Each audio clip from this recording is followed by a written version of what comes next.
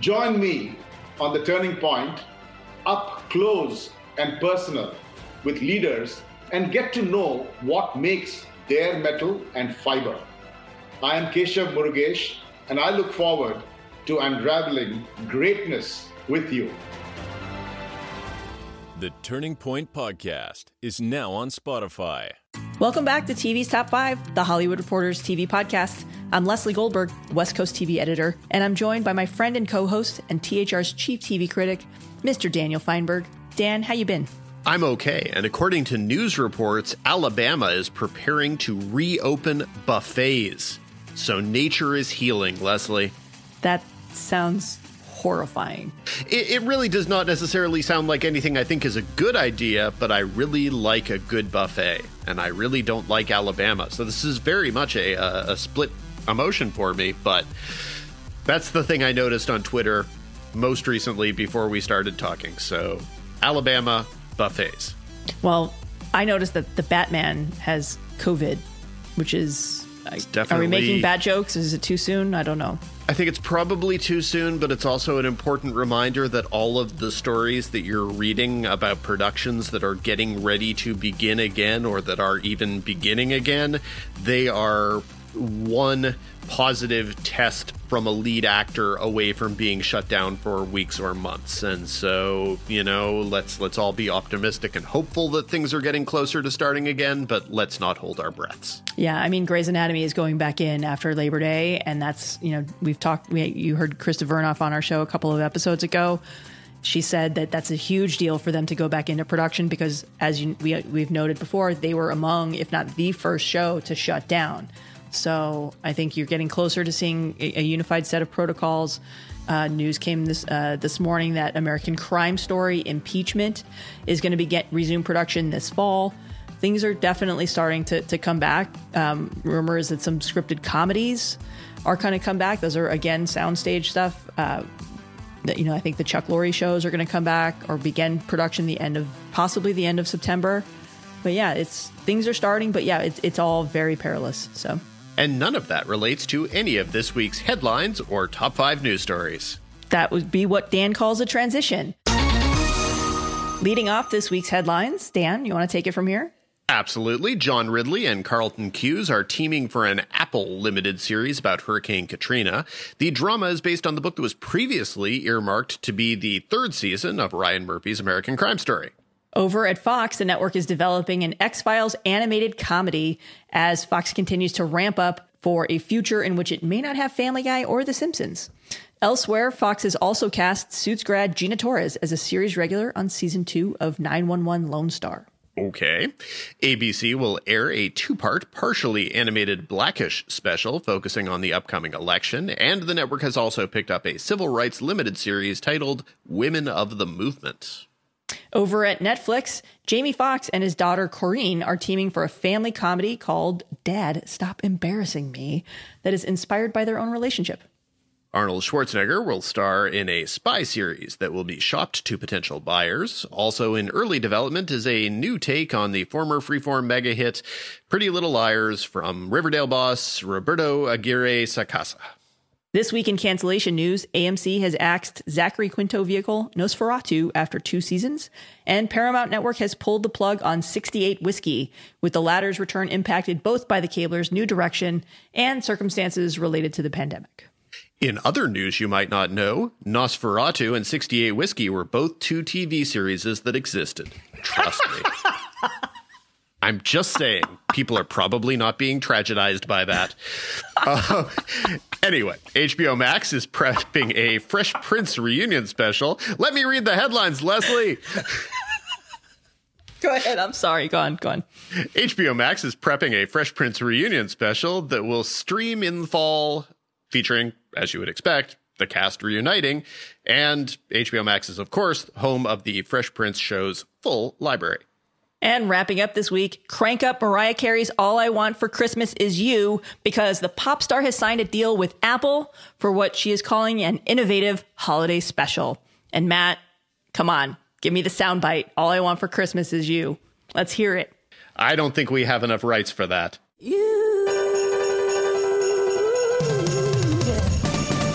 Fair use. Well, with all that out of the way, let's dive into this week's top 5. Number 1. Leading off, it's been another big week for Netflix as the streamer continued to flex its muscle and content budget. This week, the streamer signed a sweeping overall deal with Prince Harry and former Suits star Meghan Markle, in which the royal couple will create and develop scripted and unscripted TV series, feature films, documentaries, and kids programming.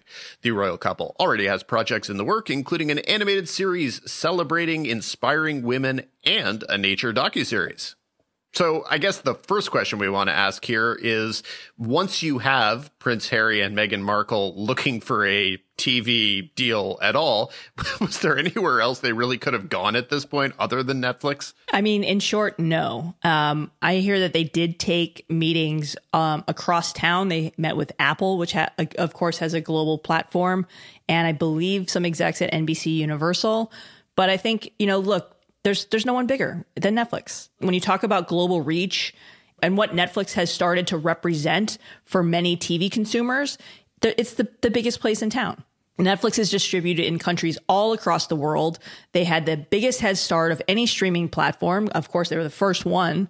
But when you think about it, yes, Apple has a global platform, but their business model is completely different than what Netflix is. Netflix wants to be an end-all, be-all for everything, while Apple has a few originals, some kids programming, some documentaries, some films, but they're mostly a service. TV Plus is mostly a service where you can watch content from other platforms. Like you can get the Showtime add-on and you can get the HBO and you can stream all those shows there. But when you think about the rest of these newly launched streaming services, Disney Plus, Peacock, HBO Max, none of these have really launched internationally yet. So that's why Netflix, a big reason why Netflix got Prince Harry and Meghan Markle. And, when you think about it too, they've got the biggest people in the world, right? They have the Obamas. And then in terms of the TV creators, Shonda Rhimes, Ryan Murphy, the Game of Thrones creators, it's, they have a global platform and they have the opportunity to create and develop pretty much any kind of content that they want, which is a big draw for Ryan Murphy too, going there. And speaking of those Game of Thrones creators, David Benioff and D.B. Weiss have set their first project at Netflix as part of a vaunted and much discussed and speculated about 9-figure overall deal. They are teaming with the Terror Infamy showrunner Alexander Wu to develop the sci-fi drama The Three-Body Problem, which I have already ordered the book of from Amazon, ironically enough, which just means that Netflix needs to get into the sending Dan books business. Executive producers on this project are a pretty massive list of names. I mean, you are talking Brad Pitt, Rian Johnson, and Rosamund Pike. Why is this a big deal, Leslie? Well, this is a global property, right? This is, I think it's a book trilogy, right? So, it is. When you've got Benioff and Weiss, who created arguably one of the biggest fantasy dramas of all time in Game of Thrones, this is their first project. We know that they are not the type of showrunners like Ryan Murphy and Shonda Rhimes who are going to juggle multiple projects at one time. They bailed on Star Wars, right? Now they're doing this. This is going to be what Netflix hopes is their Game of Thrones. Even though they already have multiple versions of that, right? They have The Witcher and a couple other things. Umbrella Academy is a big deal for them, if you believe the new Nielsen data that was released today. What they're hoping for is going to be a global property. As we discussed, Netflix is a global platform. They want content that can be a hit in multiple markets. And I'm sure they'll do voiceover dubs on whatever this one becomes, or on whatever becomes of the Three-Body Problem. But this is basically their investment. When they invest north of $200 million in Benioff and Weiss, you're not asking these guys to come in and create 10 shows like Shonda has done, or like what Ryan Murphy has done and what Kenya Barris is starting to do. He's got, I think, 3 or 4 different things already in the works, plus films. These guys are going to be the ones focused on one property at a time. And this is it. And when you look at the producers, wow, it's quite a list. One thing that's interesting in the Nielsen data chart that you just mentioned, which we are incredibly skeptical of in the way that we are skeptical of any information that comes out of Netflix, because it's all vaguely BS. And this came out of Nielsen, but it's still tied to Netflix. You had Umbrella Academy at the top of the list, and by a vast margin. And then the next 9 things on the list were all library titles. It was things like Criminal Minds. Yay, great. That's what you have Netflix for? Who am I to say no? And so that I find that interesting. And this is also a big week in terms of Netflix's ability to be a platform, because a show that kind of splits the difference between being somebody else's show and being their show is a little show called Cobra Kai, which was, you know, people talked about it on YouTube. I think it would be silly to pretend that it was a show that was invisible, but it definitely was not a cultural phenomenon. But if you paid attention in the past week, man, Netflix has been getting the first 2 seasons of Cobra Kai out there. I mean, people are talking about that show suddenly in a way that they definitely were not talking about it on YouTube. Right. It's very much, it's you moment. You know, we talked about the former Lifetime show from Greg Berlanti that aired its entire first season without many people noticing it at all. It didn't rate. Lifetime gave it an early season 2 renewal and then backtracked it. And Netflix, which had already signed on to be the SVOD home for season 1 of You, said, you know what? We're going to go out on a limb and we'll take it over as an original. They hadn't even released season 1 yet. They had no idea. They just said, well, Greg Berlanti, we know his shows play well for us. Sure, let's give it a shot. It's not a big buy. You know, obviously they're licensing it from Warner Brothers. And then it popped.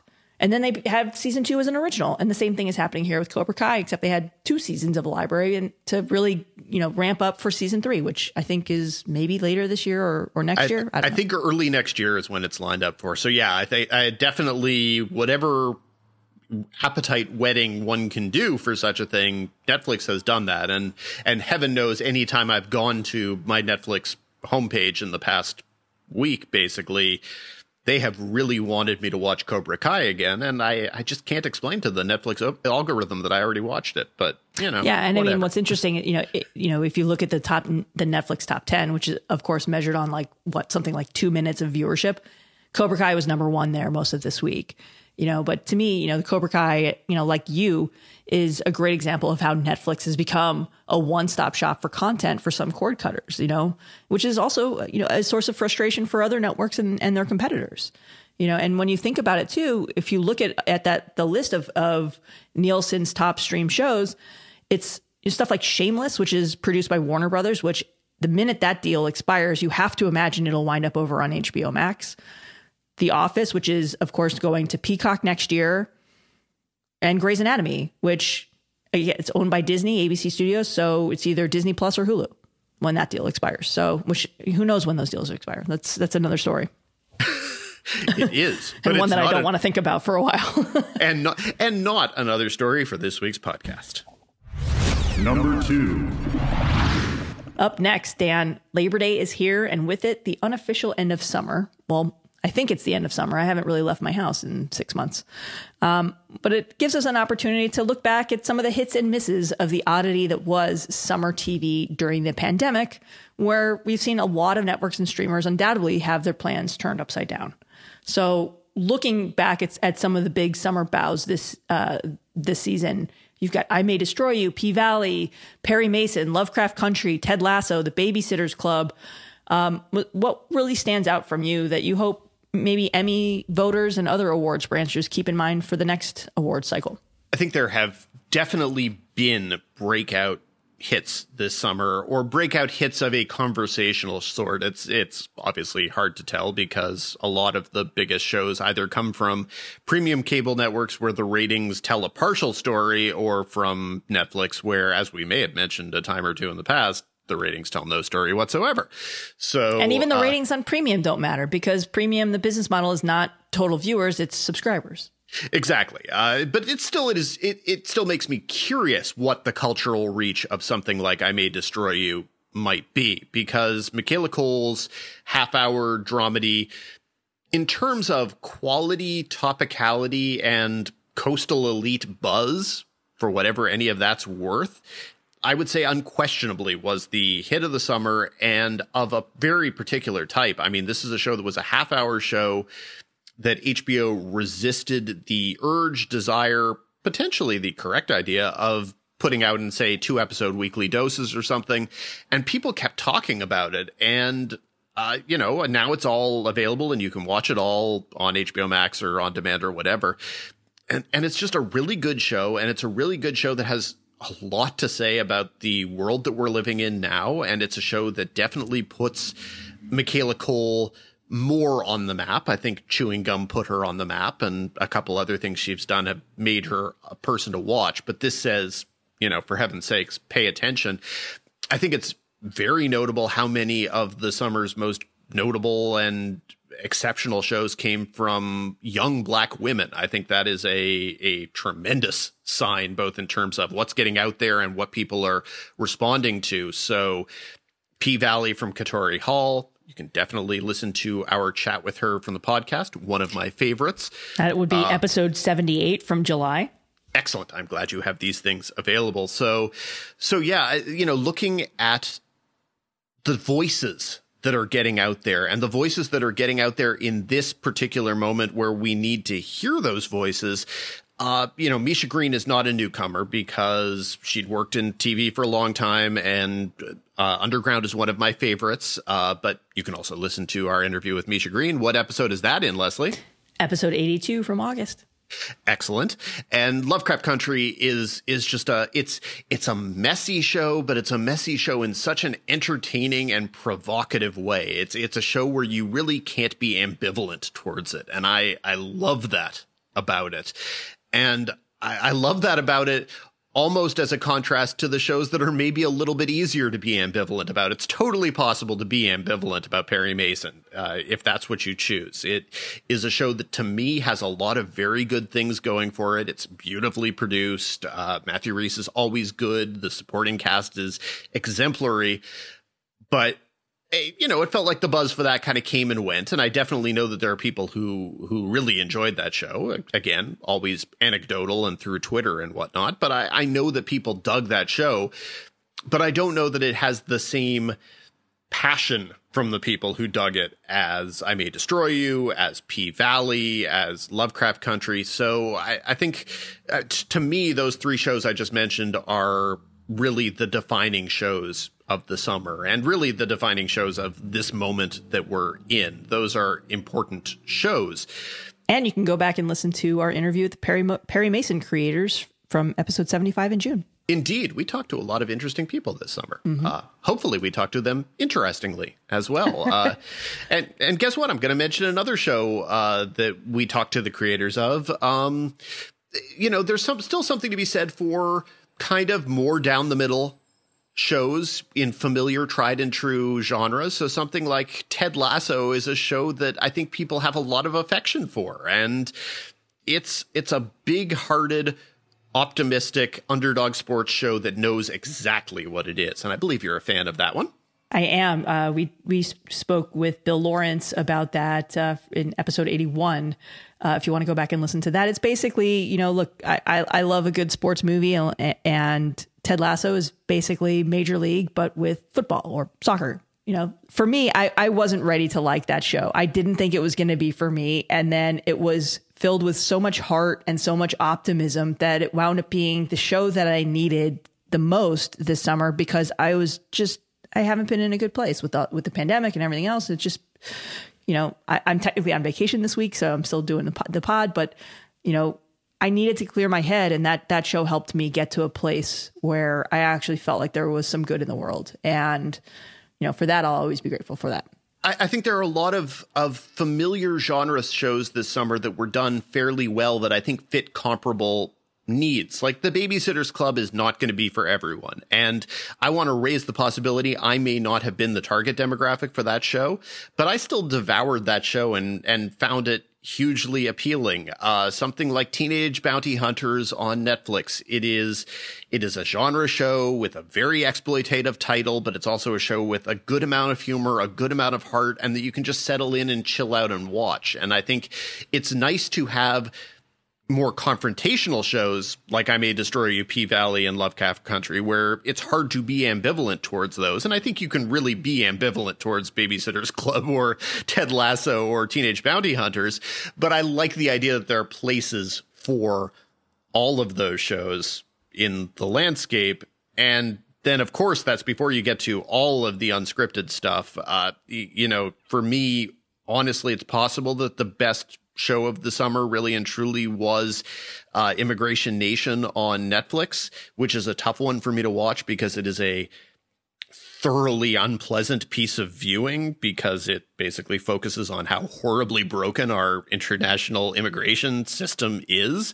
But it's important and it's powerful and it's extraordinarily humane. I feel the same way about the most recent season of Last Chance U. And I feel the same way about sort of all of these great food shows that are out there. I've mentioned Taste the Nation with Padma Lakshmi. That to me is just a big-hearted, good show that actually has meaning and value. And so, yeah, I think we were very worried as this summer began that there wasn't going to be anything to watch. And I think ultimately we were able to comfortably allay those concerns. Yeah, most definitely. And it doesn't sound like there's going to be anything, most definitely. And it doesn't feel like there's going to be any sort of a content dry spell as fall comes closer, as fall approaches. I'm botching this horribly. Most definitely. And it doesn't sound like there's going to be any sort of content dry spell as we get into fall, when you've got some of the broadcast shows going back into production now. A lot of them, as we discussed in last week's episode, targeting a November return.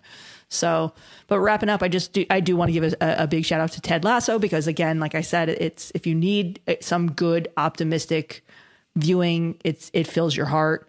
And for me, P-Valley was one of my favorites this summer. And I don't get to nearly as much content as you do, Dan, and I'm also not a critic, so make of this what you will, but I really loved P-Valley. It was unlike anything that I'd seen on TV before, and I just devoured it. Thankfully, we were lucky enough to get screeners, but I watched the whole series in a weekend when I was just planning on watching the pilot. And, well, that's what happened. So anyway, for more summer hits and misses, be sure to check out the Critics Conversation on thr.com with Dan and our fellow TV critic, Ingu Canning. Number 3. Up next, it's time for another mailbag segment. Reminder, if you have questions that you would like to hear us address on the show, please email us at TV's Top 5, that's the number 5, at thr.com. And if we don't read your questions, sometimes it's really just because things kind of get lost and something pops to the top. But keep asking your questions. We love getting them. We love hearing from you. So up first, friend of the 5, Chris, asks, and only somewhat seriously, but it's still, I think, actually an interesting question. With Zack Snyder's Justice League cut being split into 4-hour-long chunks, does that make it a limited series? And would that allow it to qualify for the Emmys in this category next year? I think it's a great question. And I posed it to THR's great awards analyst and awards chatter host, Scott Feinberg, who said that if it's premiering on TV and it's significantly different from the theatrical version, he doesn't see why not. So basically, if it depends on how different it is, and if it's extremely different than what was released in theaters, we could have Justice League and Zack Snyder getting an Emmy nomination. But again, and Dan, you can speak to this too, the limited series category is a tough one to crack into. Yeah, you say we could, but that does not mean that we would. And I think what Scott brings up is very clearly the correct point, is that there's going to need to be an actual discussed reckoning regarding how much of the footage in this thing actually was in the theatrical release that people are now distancing themselves from. And if the answer is, I don't know, if it's 60% new footage, if it's 75% new footage, and it's been reformatted and edited in a different way, that does feel to me like something that ought to be eligible. Whether it's of any quality and, can get nominated, that's a completely different question. But yeah, it's going to involve somebody needing to make a very specific determination of percentages, I think. And someone saying, this is not the theatrical release. This is a new thing for streaming with hour-long chunks, ergo, it's eligible. So it will be an amusing, I don't know if it's an interesting question, but it's an amusing question because people definitely online will be talking about it. And if that's not the same as an Emmy nomination or Emmy campaign, I don't know what is. It's a good question. It's because it's a strange and silly project that we're going to be talking about probably far beyond the reach of its quality. Yeah. Well, our next question comes from Twasif, who asks, what happened to first-run syndicated serialized scripted shows like Xena and Deep Space Nine? It's an interesting question because it relates to several different things, and it definitely just reflects the shifting television landscape. So the first and most basic answer is that popular syndicated shows existed in large part in the 70s and 80s and early 90s because there were a large number of unaffiliated broadcast channels that needed programming. And so that was a way to fill programming on those channels. But as Fox came in and scooped up a certain number of those, and as the WB and UPN, which eventually became the CW, came in and scooped up more, there were fewer and fewer outlets of that type for that type of programming to go to. And then at roughly the same time, cable blew up and then streaming blew up. And so those became the avenues for those particular types of show. If you were doing something like Star Trek Next Generation, which was a syndicated show when it aired, you would not take it through the syndicated realm these days. You just wouldn't. There wouldn't be the money to do that show right. So you would take it to CBS All Access is where you'd take it, because that's the home of all things. That's the home of all things Star Trek. But you'd take it hypothetically in a different era to Sci-Fi Channel. You'd take it to Netflix, Amazon, whoever. You just would never attempt to mount it yourself as something without a distribution, because you just wouldn't do that. And so we haven't had a scripted first-run syndication show of the Xena or Deep Space Nine type since the Sam Raimi Legend of the Seeker drama, however many years ago that was, feels like a million years ago, and it just wasn't successful enough for it to be a thing. So it's sort of the combination of different factors, starting with the number of unaffiliated broadcast stations disappearing, but then the fact that there are just so many other places for these things to exist. So a lot of shows that, pop up on Sci-Fi today in a different era might have headed in the syndication direction. They just don't anymore. Yeah, and a lot of those are acquired shows from other territories. Like Winona Earp is not a homegrown show. It's a Canadian show that Sci-Fi licenses to air here. So, and while we're talking about it, FX tried a different model a few years ago. It was the 1090 model with a show called Anger Management with Charlie Sheen, where they greenlit the show for 10 episodes. And if it worked, it immediately triggered a 90 episode pickup. And, they filled with it for, I think, a couple of years, and then it didn't really go anywhere. And obviously Charlie Sheen kind of imploded, and it became what it became. Yeah. The Debmar Mercury model of 1090 shows had its brief moment, and I don't know that any of them were successful, much less rousingly successful. I think that FX wouldn't tell you it was a mistake to have done Anger Management, but I also don't think FX would tell you that it was a hugely lucrative success for them to do Anger Management. It was something that they tried, and I wonder how many people there are out there who actually watched the entire series run of Anger Management, because there were a lot of episodes of that show, and I'm fairly confident I watched 3 of them. So that's 3 more than me, Dan. Had to be discussed on a past podcast or past reviews or something. There was some justification why I had to sit through a few of them, but not any more than that. Yeah. And our last mailbag question for the week comes from Dan in Sydney, who is curious about Disney's international Hulu-like service, including when it will launch and if it will be branded for Star. And a bonus question asks what the status of NBC's long-discussed Northern Exposure reboot is. What say ya? Well, I'm going to take the easy one first. So the Northern Exposure sequel that was in the works at NBC with original star Rob Morrow back in late 2018, yeah, it's dead. That's new information. So make of that what you will. As for your central question is, what the status of Disney's international platform is like. Well, Disney CEO Bob Chapek announced in early August that Star would launch overseas in 2021. He didn't, however, specify when next year or how much it will cost per month or what countries it would be available in. He did note that it would include content from Disney's portfolio: ABC, FX, Freeform, Searchlight, 20th Century Fox, etc.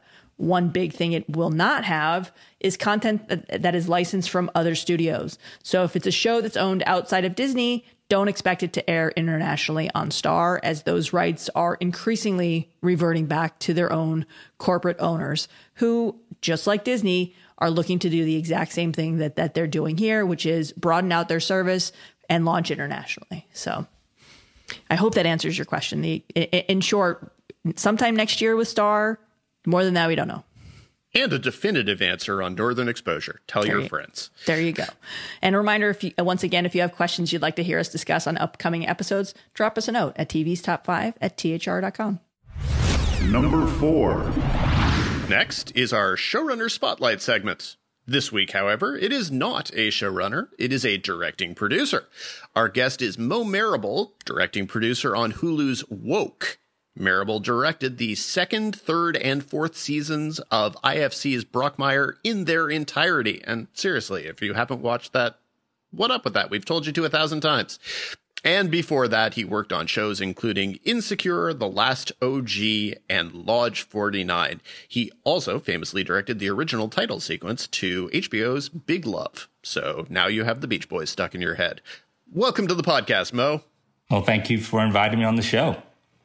So getting started, there's a lot of key creative forces here. You've Marshall Todd and Keith Knight creating, and Jay Dyer as showrunner, and you, of course, as the producing director. But can you talk a little bit about how all those pieces came together, and how did those creative conversations go? There's a lot of cooks in the kitchen, so to speak. Yeah, no, there are a lot of forces to make Woke work. For me, it started with, this is Hollywood. So, my agent, got the script and was like, Mo, I really think you should read this. I think this is really, really good. And I read it and I was blown away by the pilot script. I thought it was great. It was smart. It was, people right now are talking about it's timely. But the truth is that is a recurring nightmare, right? That's been going on for decades. So, that just seemed like when I first read it, which was about a year and a half ago, 2 years ago, it was just a fresh take on it. It was just a fresh POV. And so I loved it so much. I came in, truth be told, there was another director already vying for it. And I just went full on and just pitched him my idea, my version, my vision, how I saw the animation, how I saw the colors, how I saw pre-woke versus after woke, and it eventually landed in my lap, and it was great, and so Keith. The thing about Keith Knight is this is all inspired by Keith Knight and Keith Knight's work. As you already know, he's a cartoonist, and Keith had a real POV, obviously, and it was more about listening to Keith and then finding out how to mold his creativity, right? How to put that in a television show and how to make it work. He's used to working in strip form. And so, there was just a lot of conversation about character development. There were certain characters that I think were a little closer to him that we had to modify. And you can always see him in the room kind of, but, we still have to make television. And Marshall is just a fabulous jokester. He really brought to life. There's a character called Clovis, and he really brought Clovis to life. He really gelled it. He really brought it together. There was Keith, and his inspiration and his experiences, and then there was Marshall, who brought this together, who made it into a story. And then Jay came on and was really instrumental about making sure episode to episode, we were just weaving it in the right direction, and it was all making sense.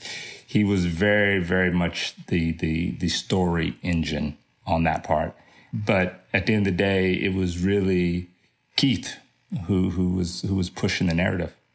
Well, how much of this is Keith's real story? Where did you guys want to deviate? What did he take kind of particularly personally that he wanted to make sure got on screen, and what didn't he want on screen? I think, how can I say? I don't know. I mean, what happened to him with the police is a real thing. Did it happen exactly like that? Not necessarily, But it happened. Like, he was putting up flyers and the whole thing went down. The roommates are all based on real roommates of his. One of the roommates, which Blake Anderson plays, that's a real person. Clovis is a real person. We did have his future wife in the show at one point, and I think that was a little close. So, so every time you'd write something, every time we'd come up with something, you go like, no, but she would never do that. And you go, okay. No, she doesn't, she doesn't drink water. Oh, okay. No, I mean, he would never be that literal, but, so I think, there were just, I'm going to use the word inspired instead of true story, right? Because if you look back at Keith's work, his strips, he really talks a lot about racial injustice. He talks a lot about police treatment of Black people. And so, yeah, I would say it's more inspired than it is literal. And as you say, this is sort of this is the perpetual nightmare more than it is this exact moment. On the other hand, maybe the conversation is more a conversation that we're ready to have at this moment. Maybe it's a conversation we're being forced to have more at this moment, obviously. But as you guys have been living in the world for the past 4 months and being conscious of the show that you had coming out, what was your thought process regarding how it was going to play and how it might play differently at this moment versus 7 months ago, maybe? 7 months ago when we actually started working on the show about 1.5 years, 2 years ago. And then we thought we were playfully kind of educating people. We wanted to do something that was make people think, and we still want to make people think. But what has changed is that people's awareness of police brutality is now very front and center in America, right? You're not, and in our show, it's still a comedy. And in our show, he doesn't get shot by the cops, so there was a moment where it was like, are we appropriate? I mean, people are seeing things that are much more horrific than what we're portraying. And do we want it to come off as too light? So there was a thought process to that. But when you really sit back and you look at it, you go, well, this story is always going to be relevant. Not everybody has the same experience, right? And the idea that for the reason he got picked on by the cops was something that's very minor, which actually, no matter whether they, but they pulled guns on him in our show, and they pulled a gun on him in real life. And there is a trauma that comes with that. There is a trauma to the idea that I could have died and I have no power. There's nothing I can do about it. And I think that's real no matter what. And so at the end of the day, it all still made perfect sense. And it's still a conversation that needs to happen. The show opens with a quote that says, inspired by one experience, shared by many. You mentioned that there was a thought process that went into how light this was, or the process of it being too light. Can you talk a little bit about what that process was? I mean, were there people who were concerned maybe that it comes off as a little bit too light, that it's not really going there, especially at this moment in our culture? You know what? I will. Nobody came back to us and said, you're being too light. Right. I think that was more of internal amongst us to say, like, are we tonally appropriate right now? And our partners, Hulu and Sony, have been masterfully wonderful. They have, at every stage, as far as, especially once we started delivering the show, have been just very supportive about tone, about what we want to say, how much input they wanted to give, because, they really wanted us to tell our story. And I think it was just amongst us, just questioning, making sure that we were being appropriate. And I think once we all looked at it one more time, we were like, yes, we are. We were being very appropriate. And also, people need to laugh a little bit. People need to smile a little bit. And this is not a show that, you're going to go, wow, they solved all the problems. Wow, I totally understand. Wow, I'm there. I am woke now. That's not what the show is about. This show is really about this one person's journey and this one person's experience, and who happens to be an artist, and his world gets turned upside down, and it's surreal and magical, and things come to life, all to just inform him on the injustices of the world. And, when we set out to make the show is not just supposed to be about race. And hopefully we'll get a second season and show that race is just one thing. It's like, to be woke, somebody could become woke by how they treat women, how they treat people of different nationalities, how they treat other men. Like wokeness is not a racial thing. It's about understanding what's wrong and trying to do the right thing, right? And waking up to the injustices and waking up to the hypocrisies of how we're living. So, this show is not about just race. Well, part of the plot of the show is that Keith is coming to this realization perhaps late, that he's behind the curve to some degree. Is that true of Keith as well? Like, does he admit this was something that he came into a little behind the curve? No, I think that's what you just brought up, Daniel, is very tricky, right? And we really, really try to hone in on that.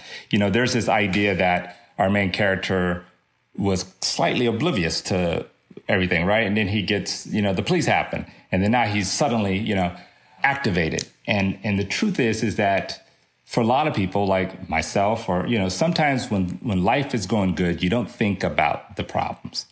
Everything seems to be, and that's all it was. He just wasn't, from a personality standpoint, he knows it's going on. That wasn't what he was engaging in. He was engaging in making people laugh or making people smile. That was just his POV. And so he was aware of what the police were doing. He was aware of all that. And I think in the pilot, he makes a statement, I just didn't think it would happen to me, right? I thought it would happen to somebody like Clovis. And a part of that thinking comes down to, I'm doing everything right. Right? I'm moving through the world. I'm successful. I don't seem threatening. I don't seem this way. And it still happened to me. Right? So maybe on that level, he lost touch a little bit. Right? He lost touch on the fact that he is equal to everybody else. But the fact that that he was unaware is not the case. It was just that he just wasn't paying attention to it.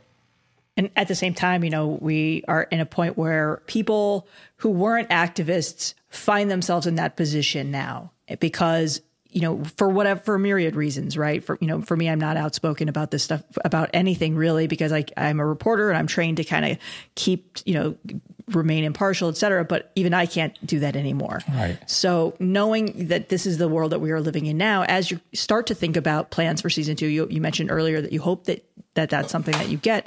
But how are you thinking about what woke season 2 would be, considering this moment in time and considering the state of the world now? Well, I think one, we're called woke, and I think it's hard.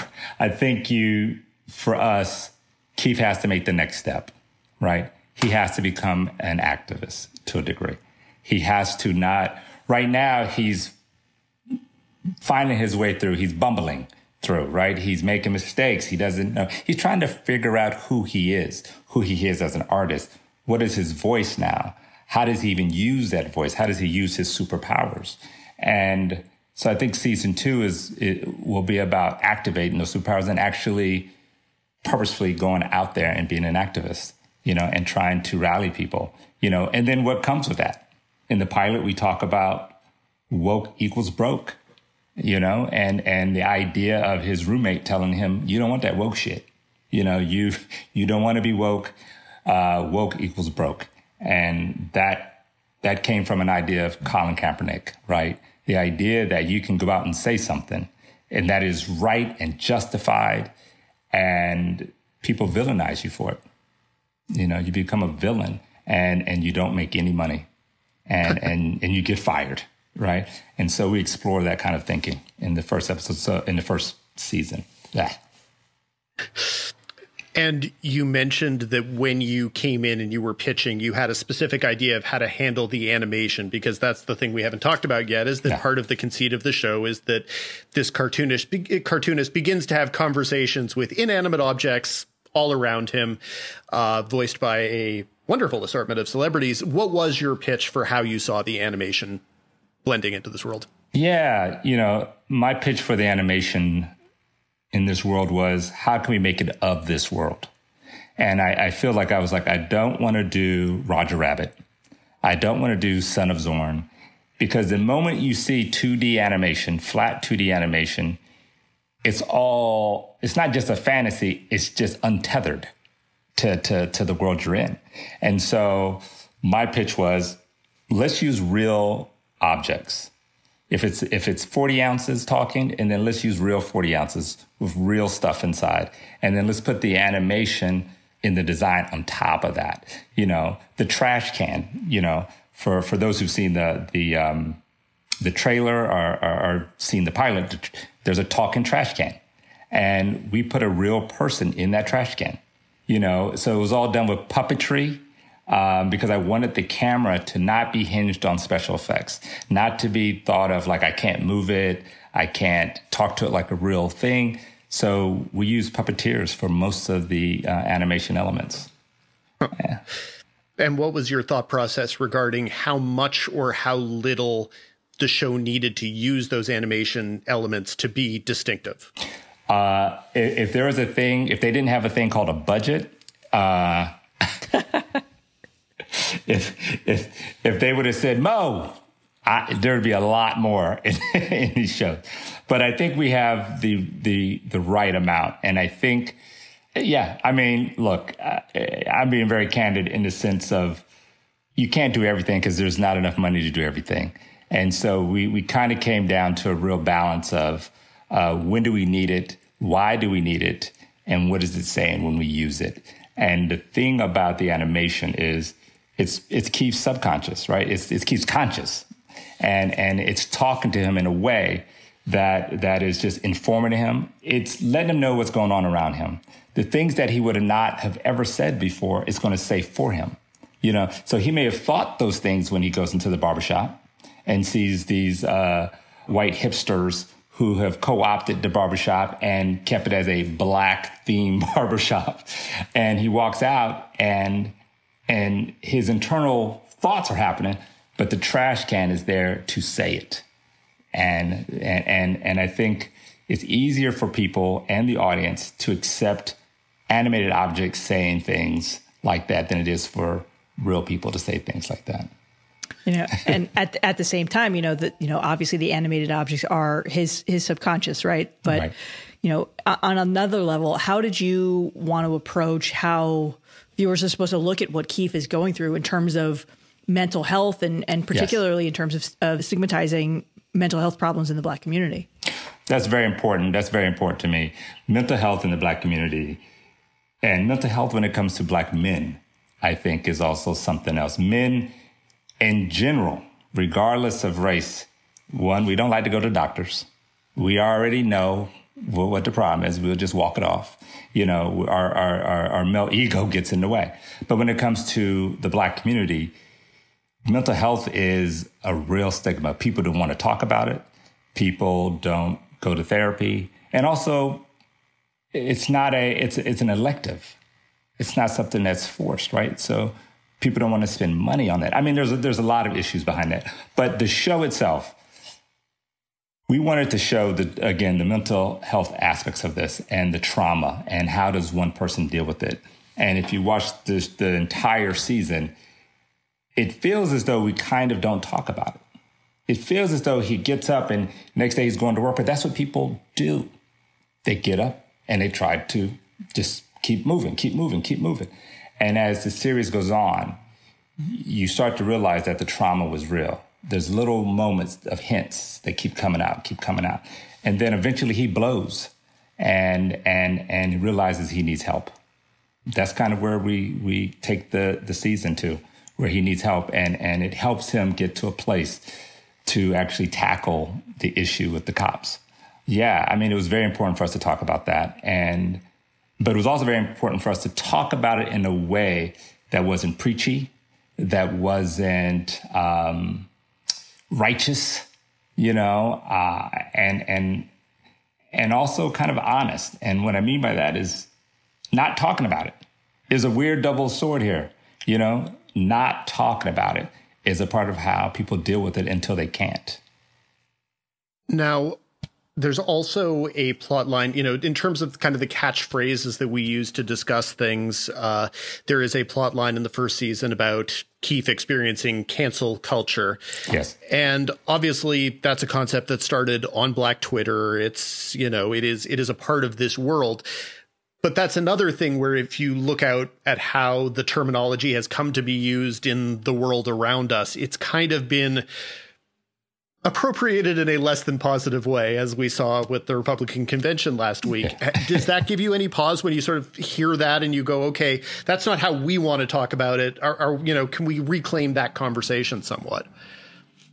Well, you know, I question whether it's a conversation that the Black community should own, right? I think the idea of cancel culture, I mean, look, I have a couple of opinions. Like one, I think it's dangerous, right? I think it's very dangerous because there's a lot of power in cancel culture, which means is that there's no empathy and there's no forgiveness and there is no rehabilitation, right? And I think, so I'm always a little mindful of anything that means that you are canceled forever and you are no longer valid.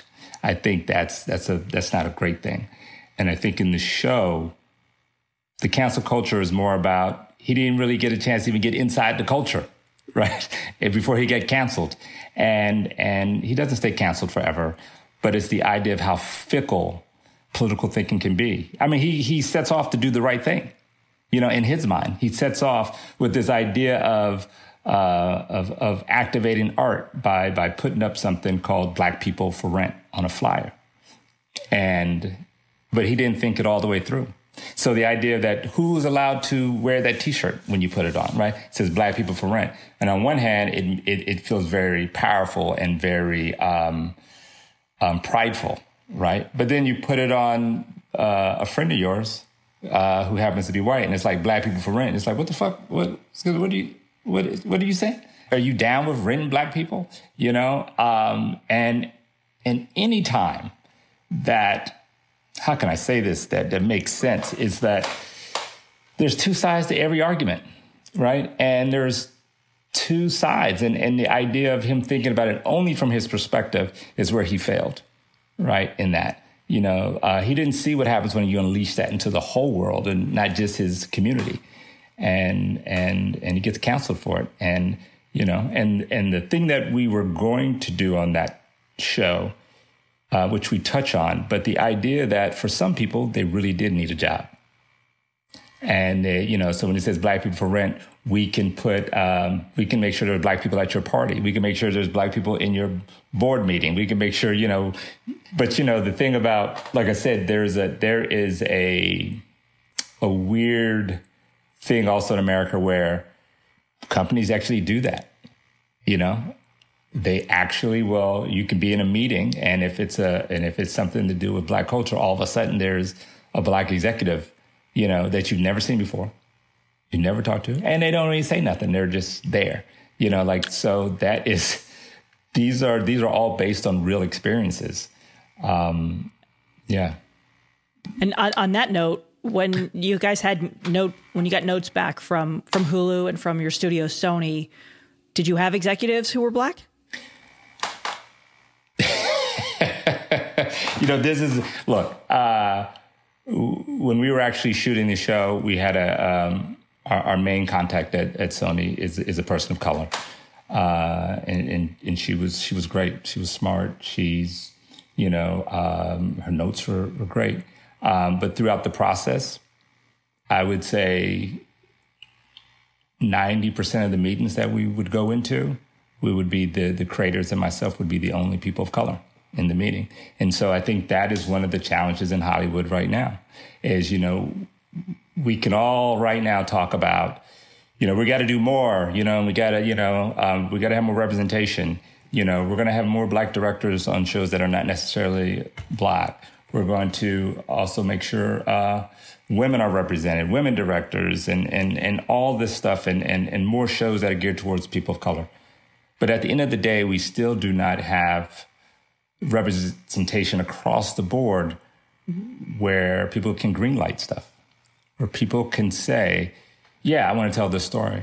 We as African-American storytellers still have to ask permission to tell the stories we want to tell, right? And we still have to make sure it goes and it fits into a system and it fits into this.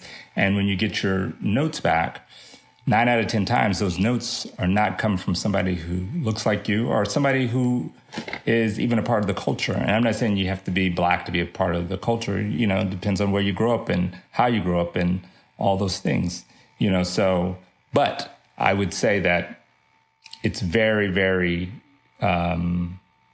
rare to be in a room and there are a lot of people of color there. There's usually none or one. And they don't have the big voice. Were there notes that you got back where you said, no, you're missing something here, and let me tell you why we're not going to change this? Yeah. I mean, you know, of course. I mean, like, look, the challenge is that when you also don't have people of color in those positions, what happens is the nuance of what you're doing is lost. Right? Questions start getting asked and you realize that you have to explain those things. So people start asking for, like, well, why does he do this? Or why is he going to the barbershop? Or why, like, what? Like, he's going to the barbershop, you know, and everything wants to be explained. And how do we explain it in the script? And so you start to find out, you start to realize, and I honestly don't believe that it is malicious. I just think that sometimes they want it explained.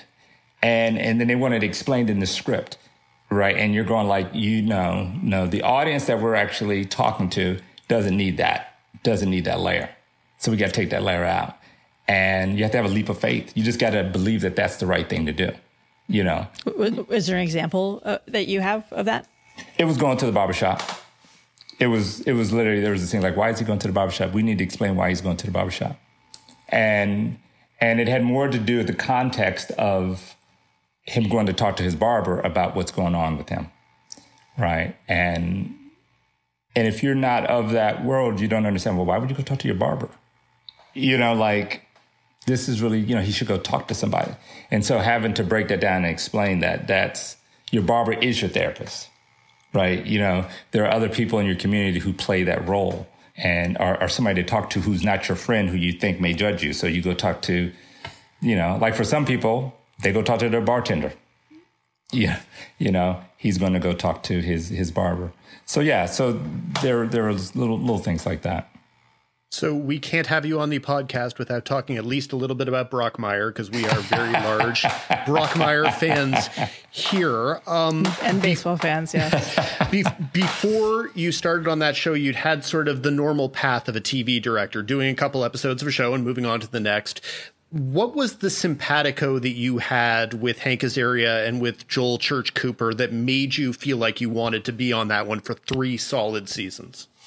You know what? The first season was the first season that I came on. Season 1 was so good. And I didn't work on that. And when I watched that, I was so impressed. I was just so impressed. I was so impressed with Joel. I was so impressed with Hank. And so when I sat down with them and they wanted to see what I do the next season, a part of it was just an endurance test. I was like, can I actually do this?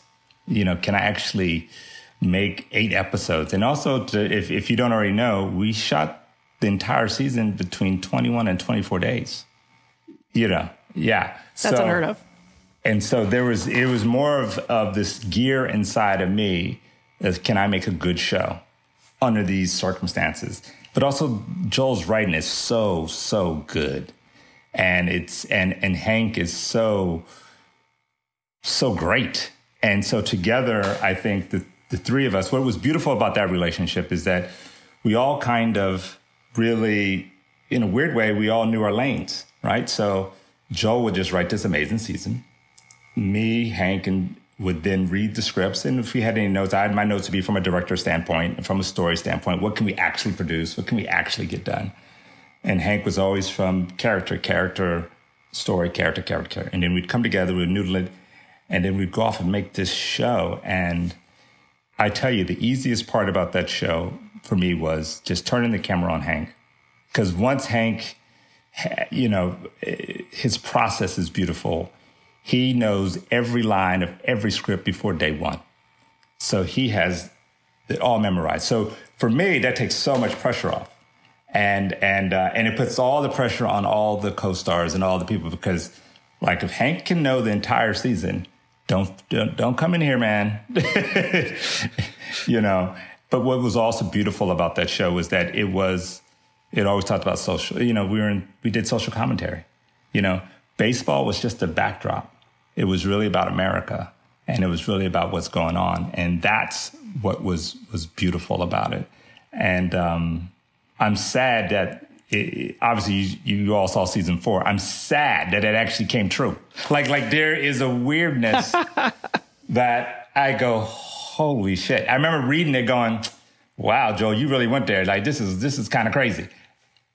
Cut to, it's happening. So yeah, I love that show. When you have an experience like that, and you have that level of consistency and collaboration, and then a show like this where it sounds like you had a similar level of collaboration, how does that make you approach going off and doing a one-off or two-off directing stint? Is that something that still has appeal to you, or not? It does. It really does. For me, So right now I've moved into this lane where I can come in and I can do a whole series, right? Or, I can, and also I'm an ex-line producer. So me managing production is something I know how to do. And I believe I do it well. And I like to do that. So when I go to a show that's a one-off, when I go to a show that is a one-off, I feel like, I can relax. Oh, okay. Okay, it's just about the characters. All right, cool. All right, what's this scene about? Oh, yeah, got it, baby. Let's go. And so I get to relax a little bit, and the pressure's not on me. And I need to do those every now and then so that I don't blow a gasket. And also, I'm a little more choosy now. I only want to work on stuff that is well written and with people I respect, and where I can learn something and I can grow. That's really what my approach is now. Well, Ed, Hollywood always likes to put people in lanes, but you've done a number of hour-longs as well, including The Great Lodge 49, et cetera. Talk about having that ability to not just be in the one lane as the comedy guy. Doing hour-longs, one, I do, like I said, I do love dramas.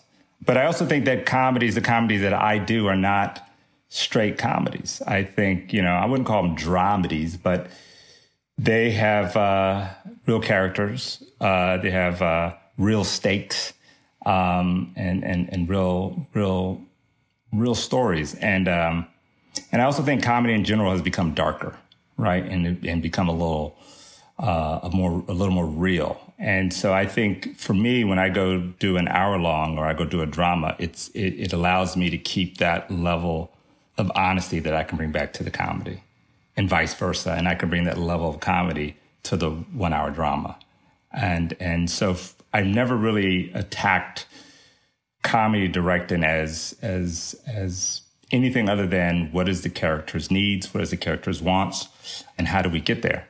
And it can be done in a funny way or not funny way.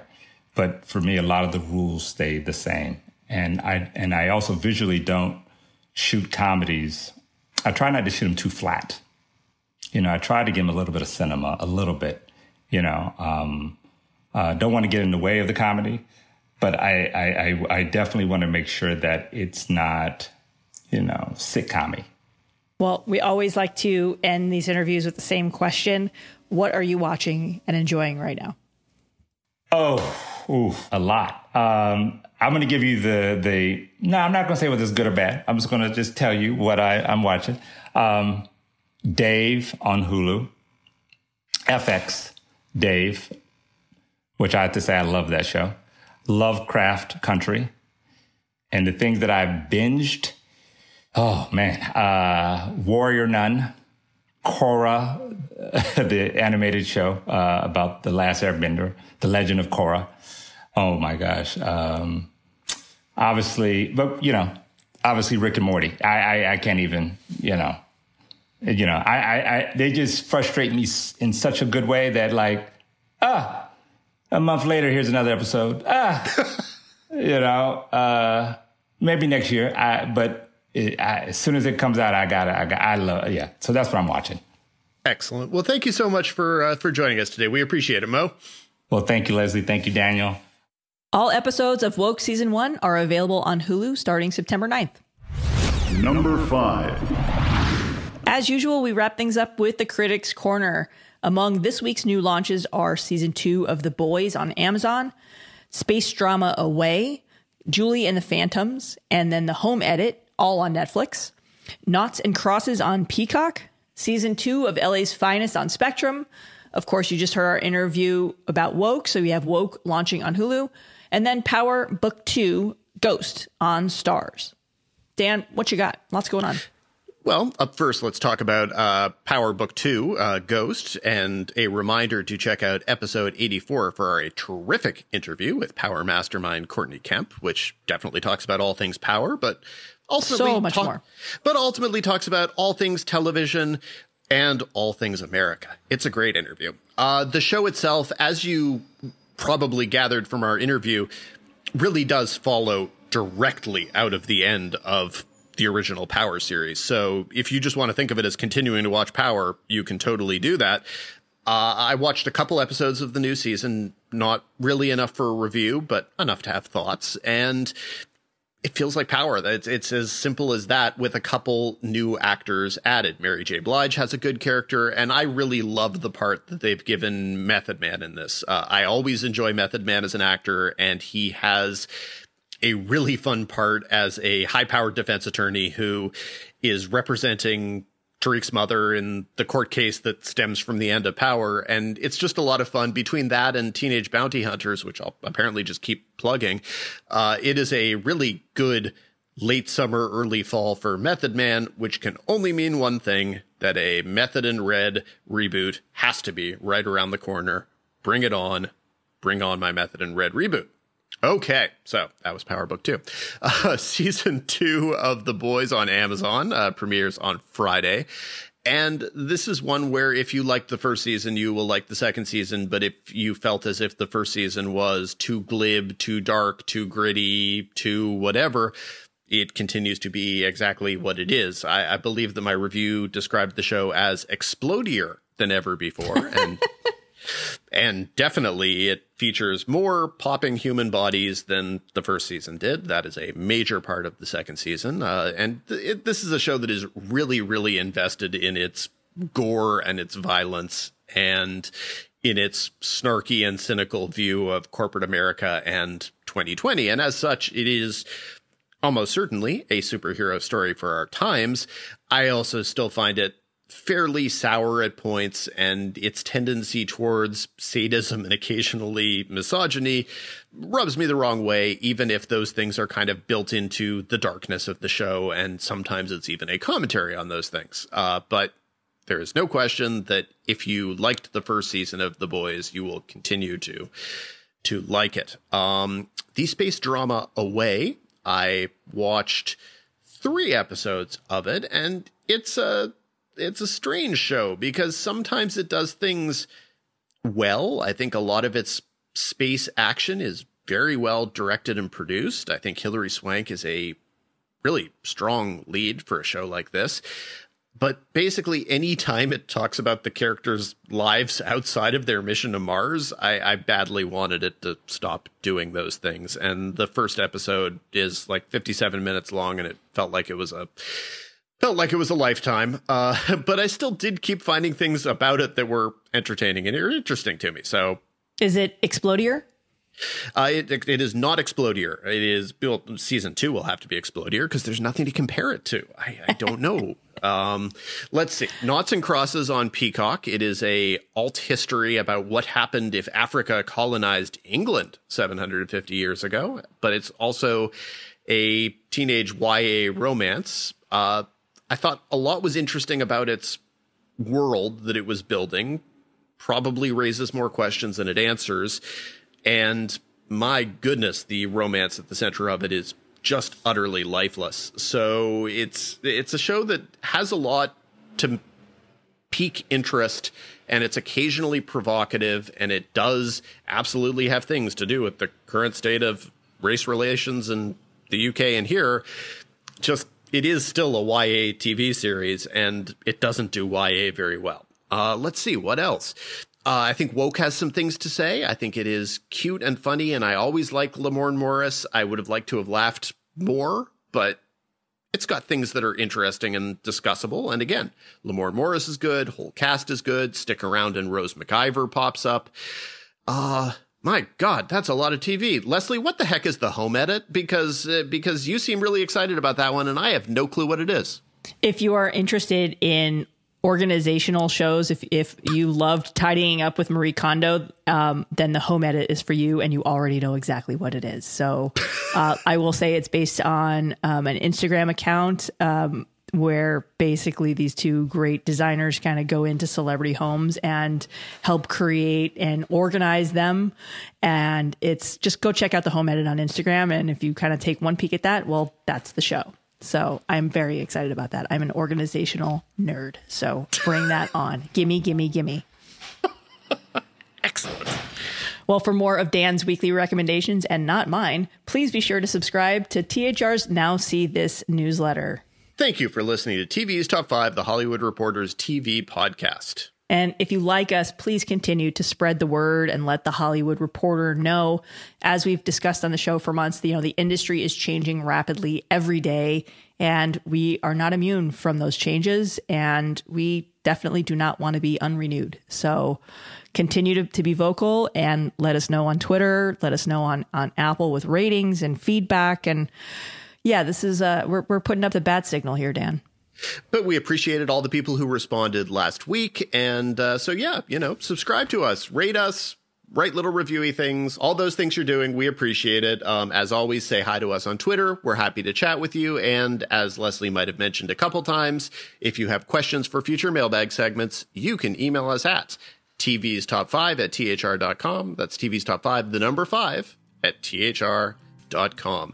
Shout out to our producer, Matt Whitehurst. And until next week. And I second that great shout out to our dear producer, Matt Whitehurst. And to our listeners, thank you for being so supportive over the last couple of months. And it's been a year plus, and we hope to continue to do the show for a very, very long time. So thank you, and stay vocal.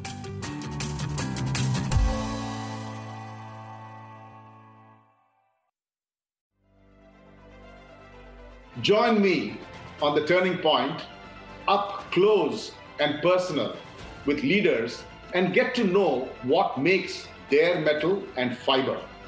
I am Keshav Murugesh, and I look forward to unraveling greatness with you.